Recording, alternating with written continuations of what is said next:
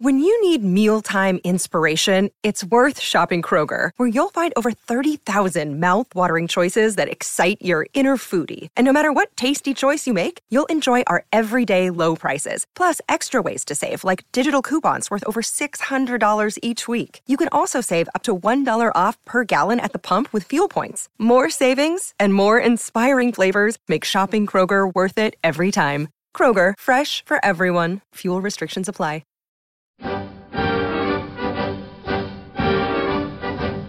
Welcome to Argyle Chat, the Plymouth Argyle podcast brought to you by the Herald Sports Desk. Hello and welcome to this week's episode of Argyle Chat, where we will look back on Saturday's 1-1 draw at Rotherham United. Joining me today is our football editor Chris Harrington. Hi Chris. Hello Stu. And a very warm welcome to our special guest Danny Salmon. Hi Danny. Hi Stu, how you doing? Yeah, good, thanks. Nice to have you back. Thank you. Chris, start with you if we may. You were up at Rotherham on Saturday. Yep. A point gained or 2 dropped for Argyle? Yeah, definitely 2 points dropped, I'm afraid. The way the game went and the circumstances it was played in. Rotherham without their top scorer, Kiefer Moore, who's got 13 goals all season. And, looking at Rotherham on Saturday and talking to a few people after the game, they felt that Rotherham really miss him. He's their main goal threat. He's a physical presence.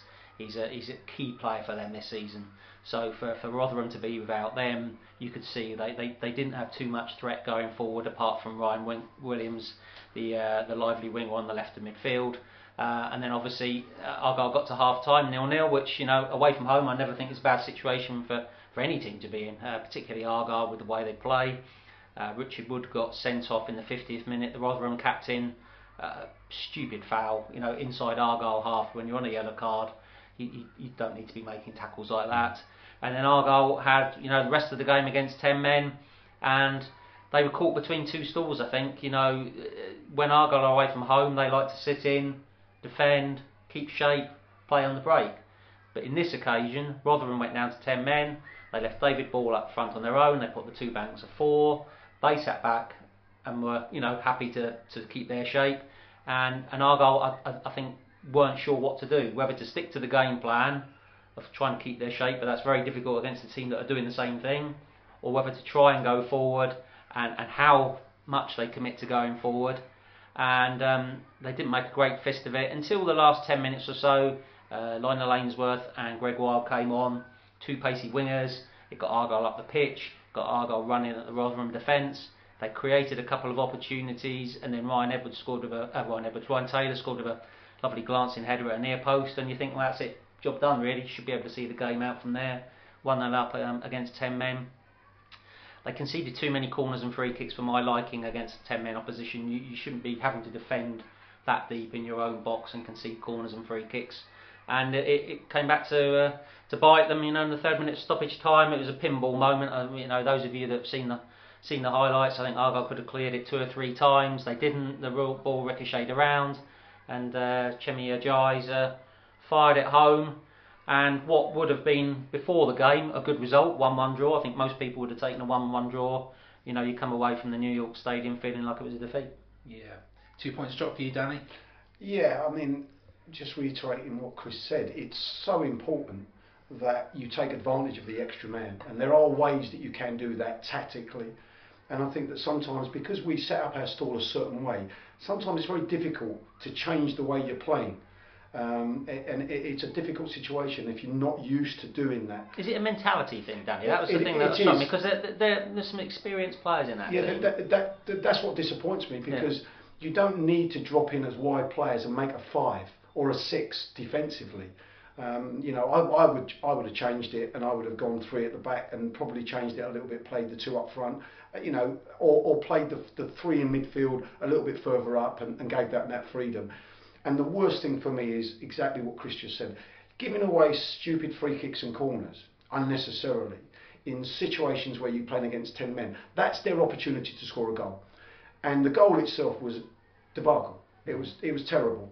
Not to repeat what Chris said, I agree with what Chris said. It was a disappointing result at the end of the day. You would have taken it, but after going 1-up and the way they were playing, I think it's 2 points definitely dropped for us. Very big opportunity gone. And as you say, Chris, they had players out. They hadn't won at home for 2 months as well, Rotherham. They were really there for the taking, weren't they? Yeah, I mean, Rotherham, like a lot of teams in the division, seem to be better away from home than at home. And yeah, it was a draw beforehand would have, I think most people would have taken that. Rotherham have got some decent players. There's no doubt in that. But I didn't think they carried much attacking threat against Argyle on Saturday, and it was a poor game. To be perfectly honest, Argyle were poor, Rotherham were poor. It deserved to finish 0-0, to be honest. Yeah, but at the end of the day, like I said, these opportunities when you're towards the bottom of the table don't come that often. And if you don't take those chances when they come your way, you might rue them at the end of the season. Hopefully we won't, but I still think that when you get opportunities when you're struggling to pick up 3 points, you've got to try and take them. And I think that's definitely one that we might look back on and think, that's been disappointing. It's funny because the previous Saturday, it swings and roundabouts. The previous Saturday against Gillingham, it looks like it's going to be a 1-1 draw against Gillingham, and then Timani Diagaraga pops up with a 90th minute winner, and everyone goes away thinking, that's 2 really important points we've picked up there in the last minute, and those could be 2 really important points come the end of the season. And then the next Saturday we go to Rotherham, and virtually the same thing happens in reverse, and we're going away thinking, that could be 2 points that we could really be really costly that we haven't got. The difference is Diagaraga's gambled to get in and around the box to try and nick a goal, whereas we've given away a set piece. And there's like 20 players kicking the ball around like pinball and ends up in somebody's feet and back of the net. There's a difference. We were trying to be positive. Diagaraga doesn't often get that forward, and he got himself on the edge of the box. Played a 1-2 with himself, as we saw, yes. And scored a goal. So there is a difference there, but you're right. You get ups and downs at this level, and I think it won't be the first or the last. So. No, that's right. We had a comment from Gary Palmer saying he would have settled for a point on Saturday, but why is it when Argyle lose a player at home, they go on to lose 3 or 4-0, whereas Rotherham are able to grab a point? Derek Adams has to do better tactically to win these games, meaning he has to go on the offensive from the moment we're a man up. That kind of reiterates. That's the problem. You see, when you're set and play a certain way, when you go down, or the opposition goes down to 10 men, or you're down 1 goal. It's very difficult to suddenly change your mentality because the wide players tuck in, the 2 holding midfield players drop deep, and they keep doing that. And it's very difficult to suddenly, unless you train it on a training pitch day in, day out, or the manager changes the system, it's very difficult to suddenly change the way you play automatically. And the level of, and no disrespect to our players, maybe at a higher level and better quality of players, may be able to do that on the pitch. But we need their guidance, and I think that to change from being defensive and set to suddenly going, hang on a minute, we're the opposition are out 10 men, or we're 1 goal down. Let's change the way we play. It is difficult. It's not that easy because you've got your game plan, you've got your shape, and you've trained all week doing that. But we have to find a way of doing that because we definitely have to be more offensive when we get ourselves in those situations, and it's happened more than once. Look, Gary makes the point. Why is it when Argyle lose a player at home they go on to lose 3 or 4-0? And that's a point that I actually thought about when I was driving home in the car on Saturday night, because I can think of the games against Scunthorpe and Oxford where Argyle had players sent off and they went on and lost 4-0. And I think the answer to that, Gary, is that when Argyle have been in those games at 1-0, 2-0, Derek Adams has made quite positive attacking substitutions. He's thrown on wingers, he's thrown on attacking players to try and retrieve the game. And some people would say, well, 2-0 down with 10 men, you just, take your medicine and get on with it and get out with a 2-0 defeat. He, in those particular 2 games, at 2-0 down, was throwing attacking players on to try and retrieve it, and Argyle ended up losing 4-0 on both occasions. Rotherham on Saturday one of the first things they did was took one of their 2 strikers off, put centre midfielder Lee Frecklington in, who's an experienced midfield player, and they went with the 2 banks of 4 and the 1 up front. So I think the answer, Gary, is that the Rotherham were would have been quite happy to sort of get that out as 0-0, and we're going for a 0-0. Whereas Argyle, in those particular 2 games that I'm thinking of, I think Argyle almost went gung-ho with 10 men, particularly the Scunthorpe game, if anyone remembers that. I agree with you with the Scunthorpe game. They were wide open at 2-0 down with 10 men, and Scunthorpe could have won 5, 6, 7-0. So I think that's the answer. It's worth remembering as well that in those situations, Argyle were 2 goals down, as you say, whereas on Saturday, of course, it was 0-0. Rotherham still had a point. But against Scunthorpe, you see, we went 1-0 down. We were on top, and we played the rest of the first half on top. We came out the second half against Scunthorpe, and the first 15 minutes they never got out their half, and we had opportunities, but they went straight down the other end and scored the second goal. That's when it went. So I'm glad that we did that. I'm glad that we went to try and win the football match at home. So that there are mitigating. But the one thing that does happen in those games is that we leave ourselves physically with some of the decision making of our back 4 or back 3 bad. I mean, I remember when, no disrespect to Gary Miller came on in the second one, I think against Oxford, and everything was happening down his side. I mean, he was caught out of position so many times. You know, you don't have to be that weak defensively just because you've gone down to 10 men.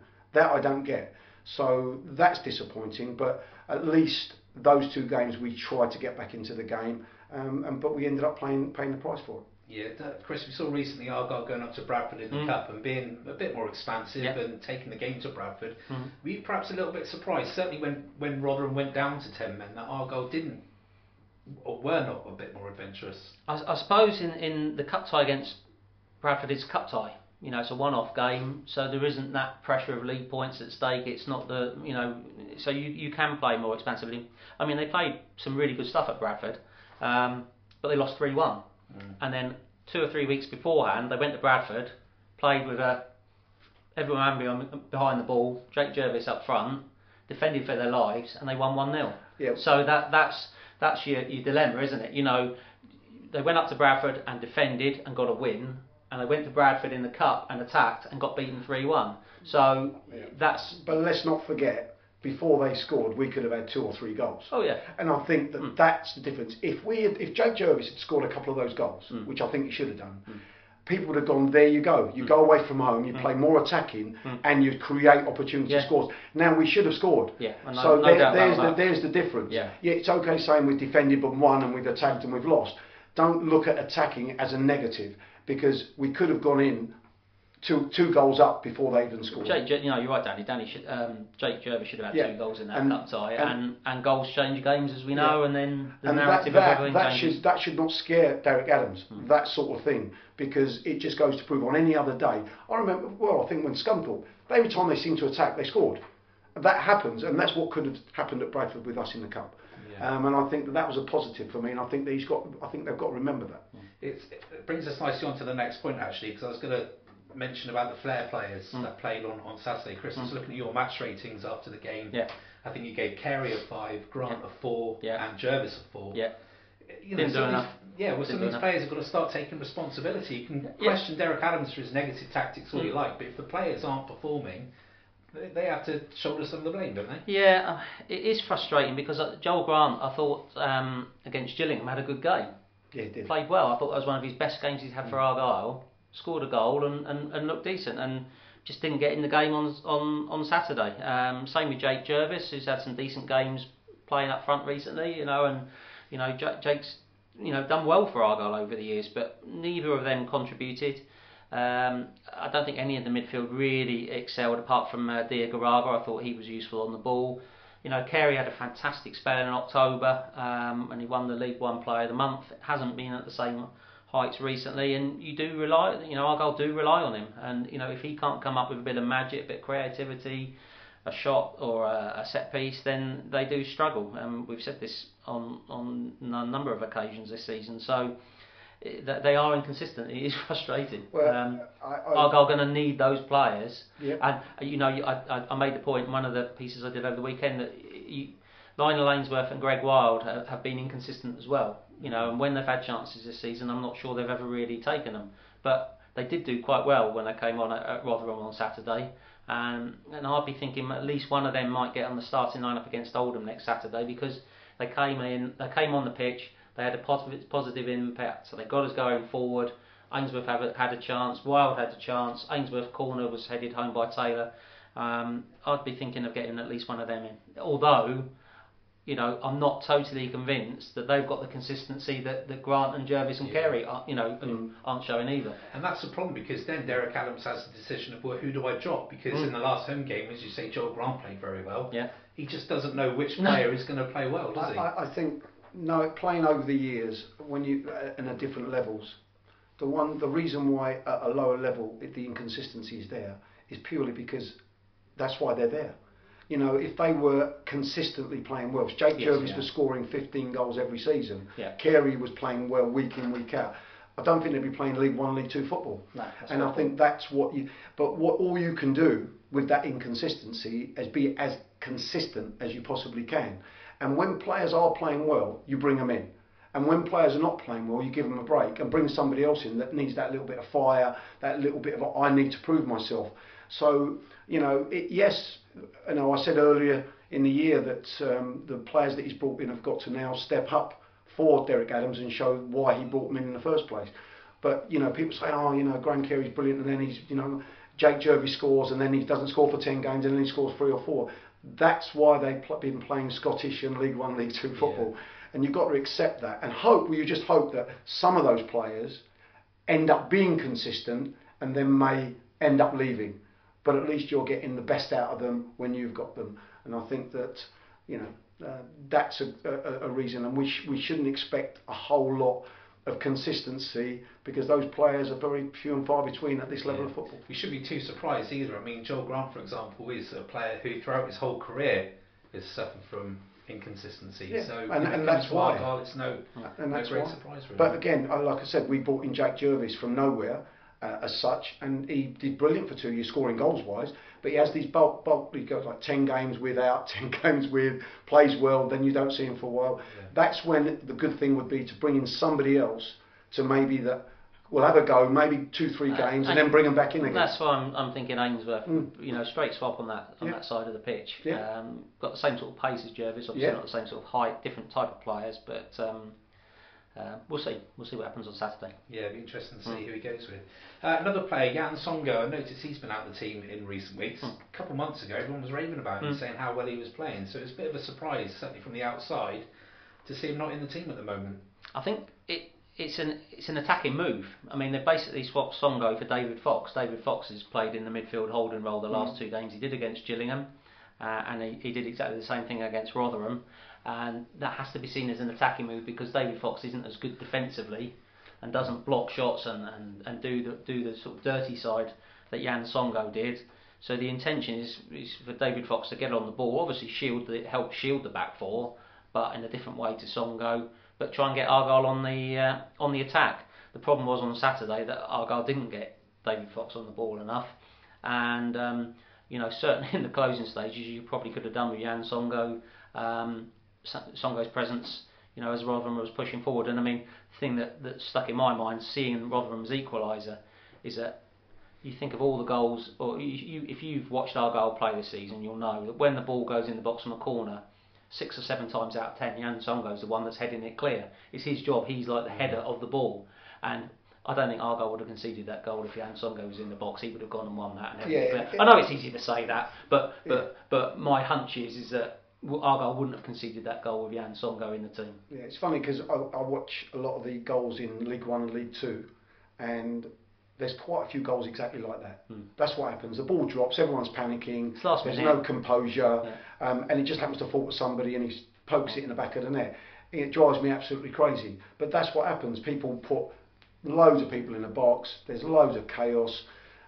It was just a shame because we had opportunity to clear it, but with a lack of composure, we ended up getting stuck under our feet and ball ends up in the back of the net. Yeah, so was that a surprise then, that last substitution, seeing Fletcher come on for Taylor? I think that Songo not coming on. I think I was a bit surprised. Yes, I mean I can see the running down the clock idea, but yeah, I mean when you're conceding corners and free kicks, Taylor and Songo. I think Songo, like I say, easy with hindsight, but yeah, I think I would have had Songo on for those last few minutes just because they were conceding. Just as a presence. Yeah. He's defensive minded. Just sit him in there. But especially as you say, he has that role from corners where he's the one that goes and attacks the ball. I mean, you would have known exactly what the ball was. wins so many headers, defensive headers from corners. It's against, you know, when you see him, he is mainly the one that will be clearing it in and around the box. So. Yeah.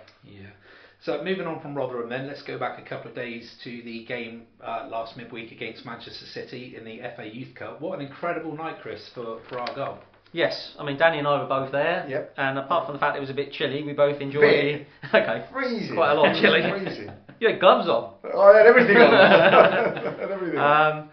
It was a fantastic occasion, and you know, congratulations to Kevin Hodges and everyone involved in the academy setup. You know, from right the way down from the start, you know, the under-9s all the way through, you can all feel part of being involved in an amazing result. I mean, you know, to put it in context, you know, Manchester City, the runners-up in the FA Youth Cup for the last 3 years. I think everyone would accept they've got one of the best academies in world football, not just English football, but world football. Their team against Argyle had the 2 captains, England and Spain, from the FIFA Under-17 World Cup final in October. You know, they had other internationals. The Manchester City goalkeeper was England winning goalkeeper. They've got Spanish players. They've got all sorts of Argentinians. They've got all sorts of this, that, and the other. They are a strong team, and for Argyle to hold them to a draw after 120 minutes. It was a bit like watching the Argyle-Liverpool FA Cup tie at Anfield last season, where you know Argyle played 4-5-1. And they said to Manchester City, "You're not going through the middle." I don't think they played the one up there. I think they played 4-6. That was it. They said, "You're not coming through the middle of us," and City couldn't. You know, until the last 10 minutes of the 90, when Michael Cooper came up and made a couple of really important saves, and then you've got to the penalty shootout, and Argyle are 3-1 down, and you think, well, okay, you know, there's probably no way coming back there, and then they go on and win the penalty shootout 6-5, and the lads looked as though they really enjoyed that occasion. They celebrated well. And who can blame them? I mean, it was a great night, wasn't it? It was. I've got to say, honestly, first and foremost, it was a great result, and it was a great occasion for the boys. As a spectacle of football, no. I mean, and I'm getting my football coaching hat on and all that on. We as a player, and first, like I said, great result, and we defended brilliantly. Everybody did their job and everybody did it well. But as a footballer, if I was at that age playing against Man City, which I'm not going to play that often, I think, at that level, I would like to have expressed myself a little bit more on the field than we did. Because there were times when we just got the ball, had time and space, and we just hoofed it away, given the ball, and we started again. Our centre forward was playing 5 yards outside of his edge of his box. Now, I get the reasons for it, don't get me wrong, but I think we got players that are better than that. I mean, the 2 wingers caused them problems on the break quite a few times. And I thought if we just allowed ourselves, when we got the ball, to just have that little bit more composure and let them enjoy the occasion as well. Because during the occasion, you know, great to win it in the end and they enjoyed that occasion. But actually during the game, I just felt that we had players that I felt could play a little bit better than that and weren't allowed to express themselves. That's the negative side for me, but the positive side is, one, we defended superbly well. Coops, when he was called upon, had to make some great saves. And I know Cooper personally, and his antics in the penalty shootout was so alien to him as a person, you would not believe. Him standing, when the first one they missed, he stood on his right-hand post, gave the whole goal, and he's standing there, and I'm thinking, what are you doing, Coops? And then as he sort of went to take it, he's missed it on the left-hand post. I thought, you wait till I see him. Because it's not like him as a person. He's quite a quiet and shy person. Lovely lad. So, but it worked. And I think that they came out and, you know, it's great. And I'm pleased for them. I'm pleased for them for the next round. And hope that, you know, you never know what can happen. No, so, that's right. There's a few players that we're already aware of. You mentioned Michael Cooper there. And, of course, we saw him play in the first team up at Blackburn. And he's been on the bench because of this goalkeeping crisis at Argyle. And Cameron Sanks is another player that we've seen. Is there anyone else that really caught your eye in the youth run so far? Ryan Law, the left back for me. Yeah. I think he's a very modern left back. You know, not afraid to get stuck in, but lots of energy, as you'd expect for a young lad. But you know, lots of energy to get forward. And you know, when Argyle did go forward, which on the left hand side. It was a lot down that left side through him. So I've seen all three of the Youth Cup games, and quite a contrast because they started off against Eastleigh, and then they've played AFC Wimbledon, and then they've played Man City. So I've seen them in three very different. One game they should win, one game nip and tuck, one game they should lose. So I've been impressed with Ryan Law, and Luke Jeffcott on the left had a really good game. I thought him and Law on that left hand side, they did cause Man City problems when they went forward, didn't they? And that's my point. I thought that even on the right side, the young lad on the right side, the seventh, both of them, when they got possession of the ball and we broke from defending, we suddenly broke. We actually caused them problems, and I felt we could have caused them more problems if we just had that little bit more intent going forward from back to front.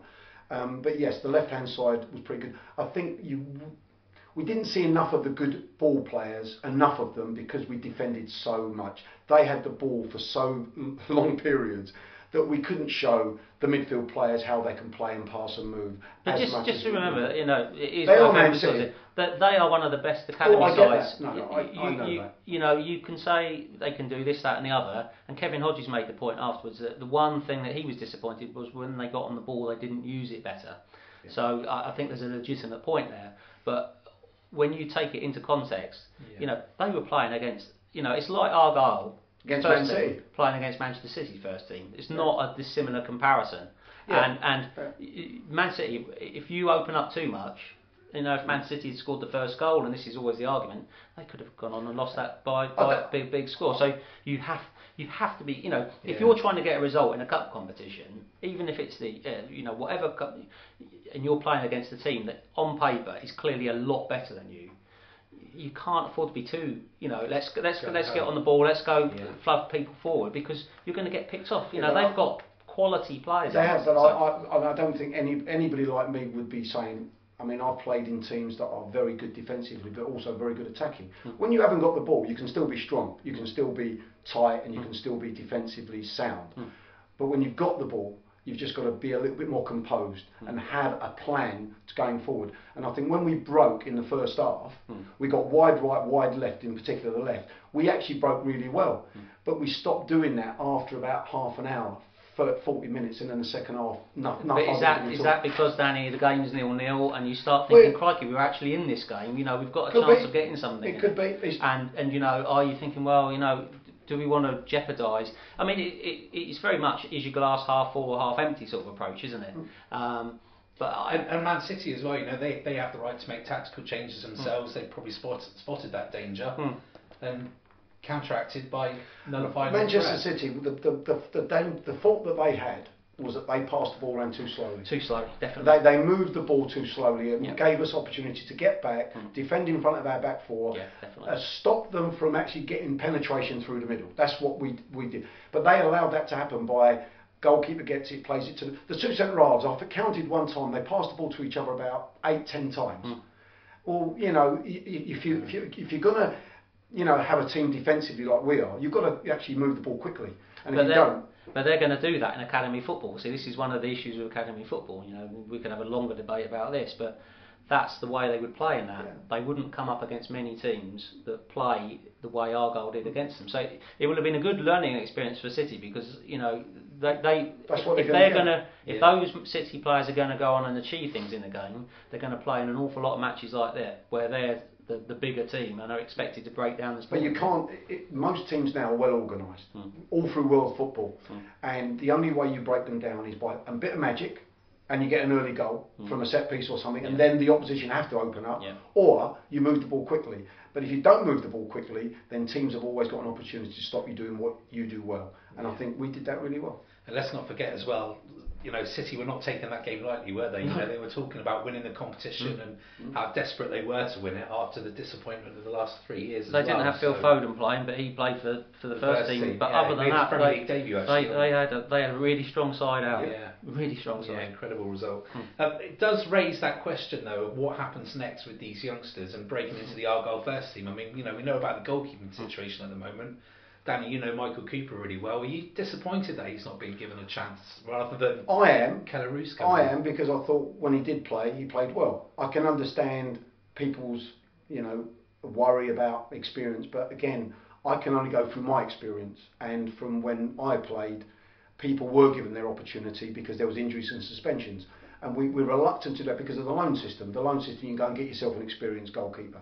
I would have given him his head. I would have turned around and said, this is your opportunity, son. Off you go. That would have been me. Now, some people might have thought that's a bit reckless. It might be a bit too much for him. But that's me. I would have given it, because I still think that he's got a lot to learn. But the only way he's going to learn it is to play. And I felt he was capable enough, even at the time I wrote about it, I felt if he was given his opportunity, that I think he would do well for Argyle. But I can see why, in the situation we are in, why he would look to get an more experienced goalkeeper coming in. I understand that. But I would have liked to have seen him play a little bit more. Danny, of course, let's not forget, made his debut as a 15-year-old. If you're not aware of that, Danny was 15 when he made his debut for Brentford. So Danny is a good example of blooding young players into a first team. I'm going to disagree respectfully though with Danny on this occasion. I think Michael Cooper looks a really good prospect to me. I like his temperament, I like his ability, I like the way he did his interview with us after the game at Blackburn. I think he has got a lot going for him.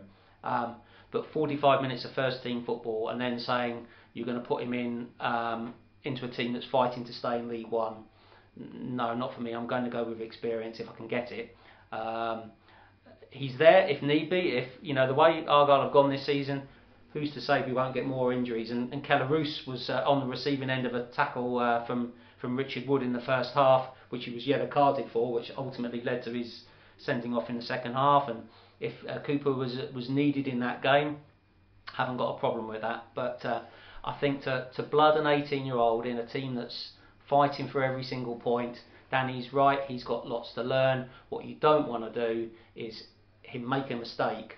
It costs Argyle valuable points, and that could have a negative effect on him. Now, I know we're going back to the half glass full, half glass empty approach, but if you're the manager of a team and you're in League One and you're near the bottom of the table and you're in a results-driven business, I don't think many people in that position would gamble with an 18-year-old, and it would be a gamble. Well, it would, but again, this is the difference between me and Chris. If you were the first team manager, would you do that? I personally would, and I personally would, because I wouldn't do it unless I felt it was good enough. And I'll go back.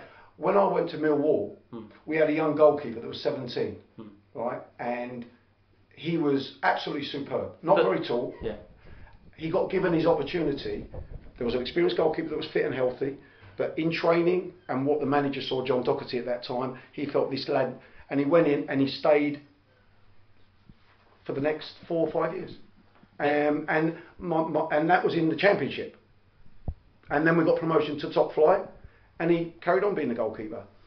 So it's a difficult. I understand what Chris is saying, and I did. So would you go with Michael Cooper ahead of Remy Matthews?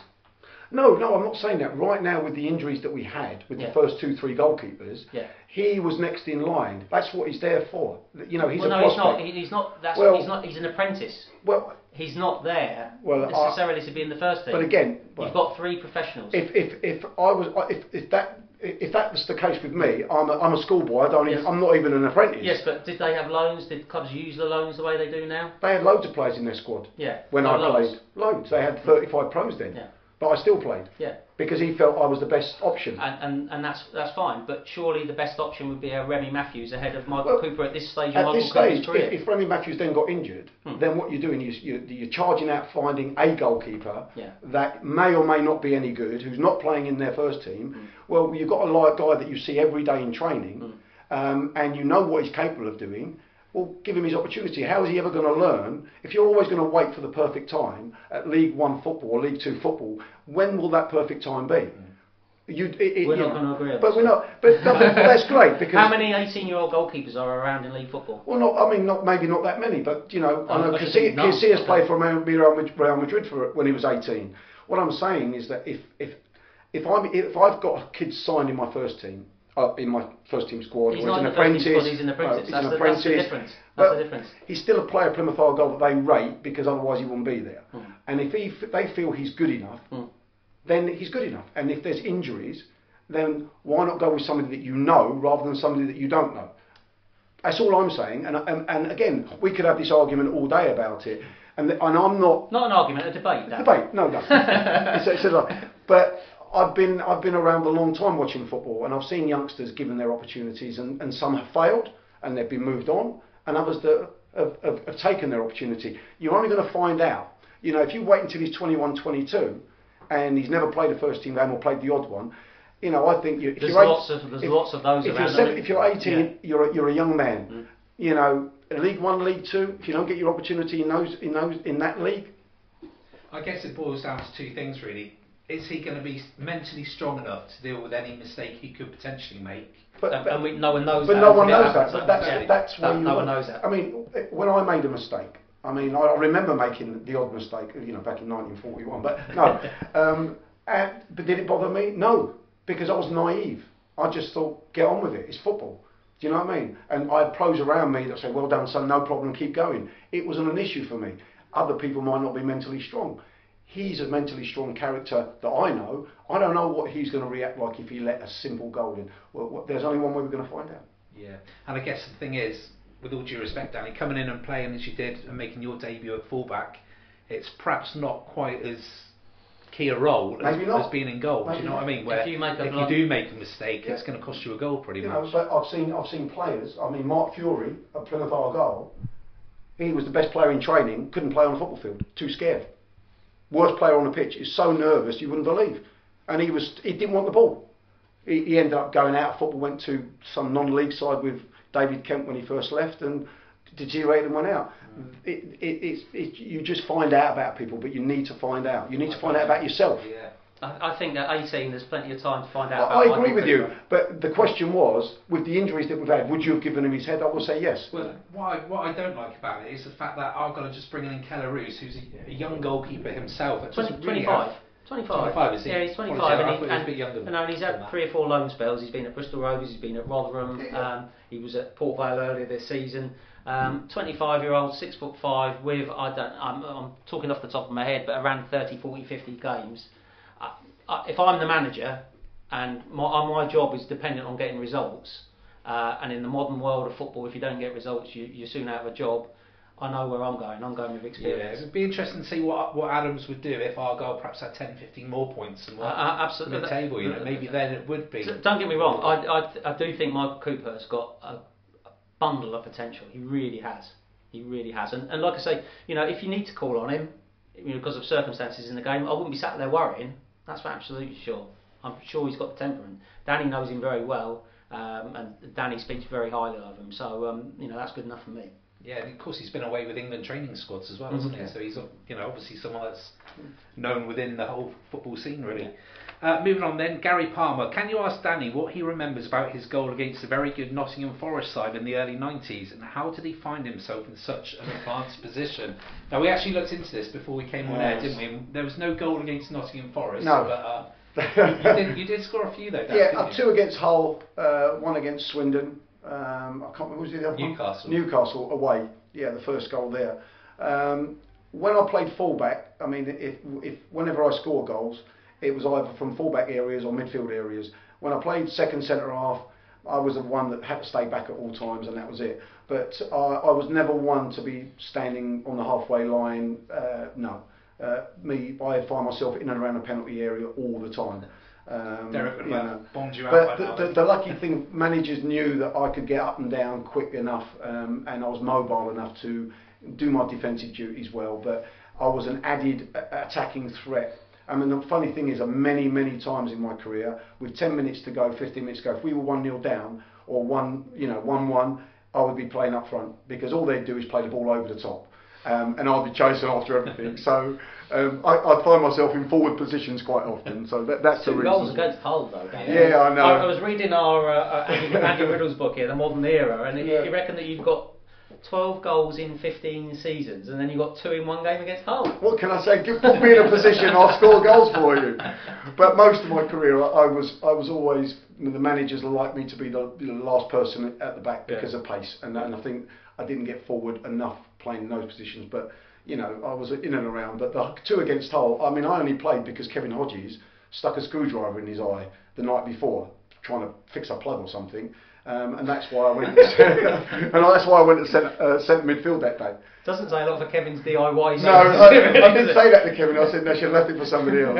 But so I didn't score many, but on a 25-yard volley against Swindon. So what can I say? Was that your favourite goal? No, actually, the better one. I mean, I scored a 30-yard volley against Doncaster away. I remember for Brentford. Yeah. And what had happened, I mean, I don't even know how I got there because I was playing centre half that day, and we were attacking, and I just happened to find myself on the halfway line, and centre forward went up, flicked it over the centre half's head, and the ball bounced once, and I don't even know, I just smashed it, and it went in the top left-hand corner.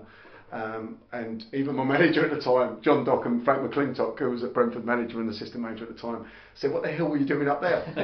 They didn't say to me, "Well done." They just said, "What the hell were you doing up there?" So it sounds a bit like that Anthony Kay goal for Port Vale against Yeovil in the FA Cup last week. I don't know if you saw it. He went forward. I don't know what he was doing up there, and the ball just dropped from him about 30 yards out and back straight in. Well, the commentary actually said goal in the millennium. Yeah, that's right. Well, I scored 2 against Blackpool for Brentford at home. And the chairman come up to me and said, "What was you doing that far up the pitch?" Not well done. Not well done. It's like Graham Taylor with Carlton Palmer, isn't it? That time when Carlton Palmer scored for England, he's like, "What the hell was Carlton doing then?" Dave Searles asking, what areas does Danny believe Argyle needs strengthening during the January transfer window, and do you believe Argyle will stay up this season? Well, I'll repeat the second one first. I think we'll stay up this season, personally, and I won't go into detail, but I just think we've got enough to stay up. I've always been strong in the sense that I think we need an alternative centre forward. I think an Alex Fletcher type player, maybe with more experience, or Alex Fletcher, mobile, can play down the channels, can cause centre halves, big centre halves at that level of football, a little bit more problems in behind, in and around the box. I always felt that playing the one up front is good the way we play, as long as we get the 3 in behind him, pushing further up the pitch quicker to support. Maybe because Taylor's back in there, maybe that'll happen now because he holds the ball up a little bit better. And I think that, again, I said, Graham Carey, when Graham's not firing on all cylinders, we struggle to create. And I think that it's a difficult position to fill because it costs money. And there's not that many people that are creative. Unless we can utilise our wide players that have got pace further forward to create, we need somebody in that area there, because we've got enough defensive midfield players, we've got people that can play in and around that, but we just haven't got that. If Graham's not firing on all cylinders, he's not performing, we haven't got anybody that can do what he can do. So they're the 2 areas that I would probably look at. Yeah, it's going to be difficult, isn't it, though, for Derek Adams yes. to find players that are in form. Yeah, absolutely. Yeah, it's going to be difficult. We might have enough. January's not a great time to try and be building your squad, is it? No. Because people will look at Argyle's league position and they'll not be keen, and they'll, if they want to, even if they consider it, they might want more money than you think they're worth, and things like that. I mean, you look at the squad. I mean, you look at the Argyle team that played against Newquay in the South West Peninsula League on Saturday, and that included Ruben Ramirez, Nadir Shifji, and Jakub Sokolik. Now, to me, those 3 look like they could be moving on in January. I think all 3. So, if those 3 move out, you might like to bring in another centre back, say to do your left-sided centre back into the Sokolik. Certainly, with Shifji going back to Celtic by the looks of it. Although Jan Songo can play centre. Yes, he can do. But you've got Songo and Edwards for the right side of centre back, and then Bradley and possibly one other there. If Shifji goes, that releases that space up front in the squad that I would agree with Danny. A plan B type striker to give you a bit of variation. There's no reason why they can't play off Ryan Taylor or something like that. Danny mentioned about a Graham Carey type. Ruben Ramirez, I think we all hoped would be that. It didn't work out. But it hasn't worked out. Derek Adams has already let him play on trial for Oldham, and you could see him possibly moving on. So if you think of maybe those 3 players that I've mentioned going out, there's 3 places in the squad. And there's a little bit of money to get one player. If you can get one bit of quality, if you get rid of 3 and bring in 1, you might have to pay a little bit more for him.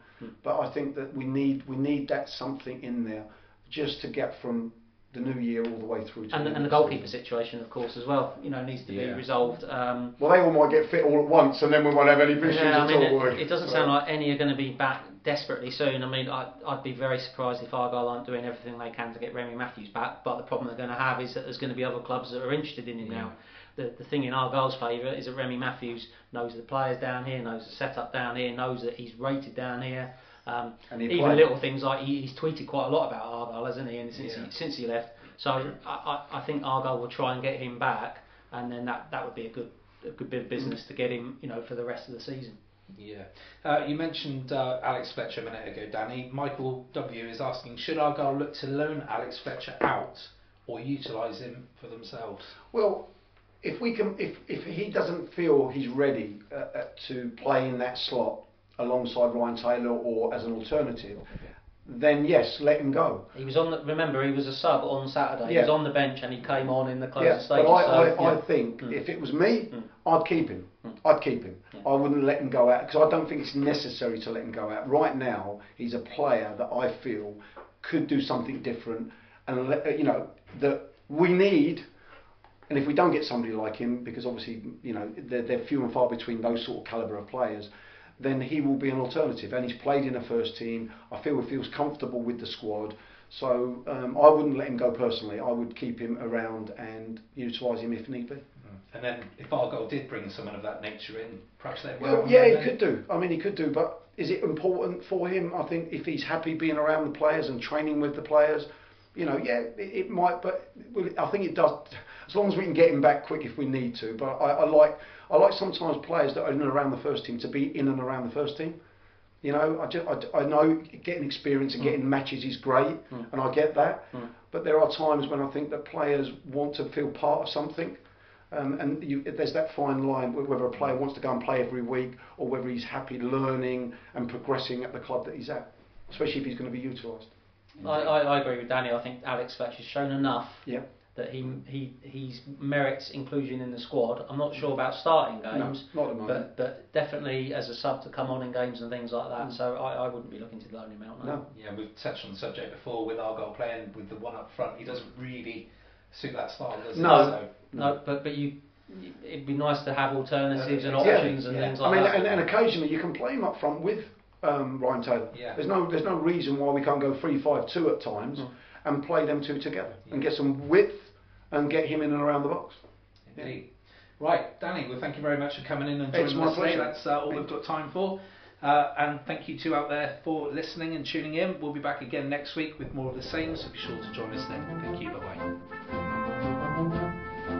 We are always happy to hear from you, and if you have any questions for our panel, please tweet them to our Twitter account @HeraldPAFC or visit our Facebook page, Plymouth Argyle The Herald. Thanks for listening.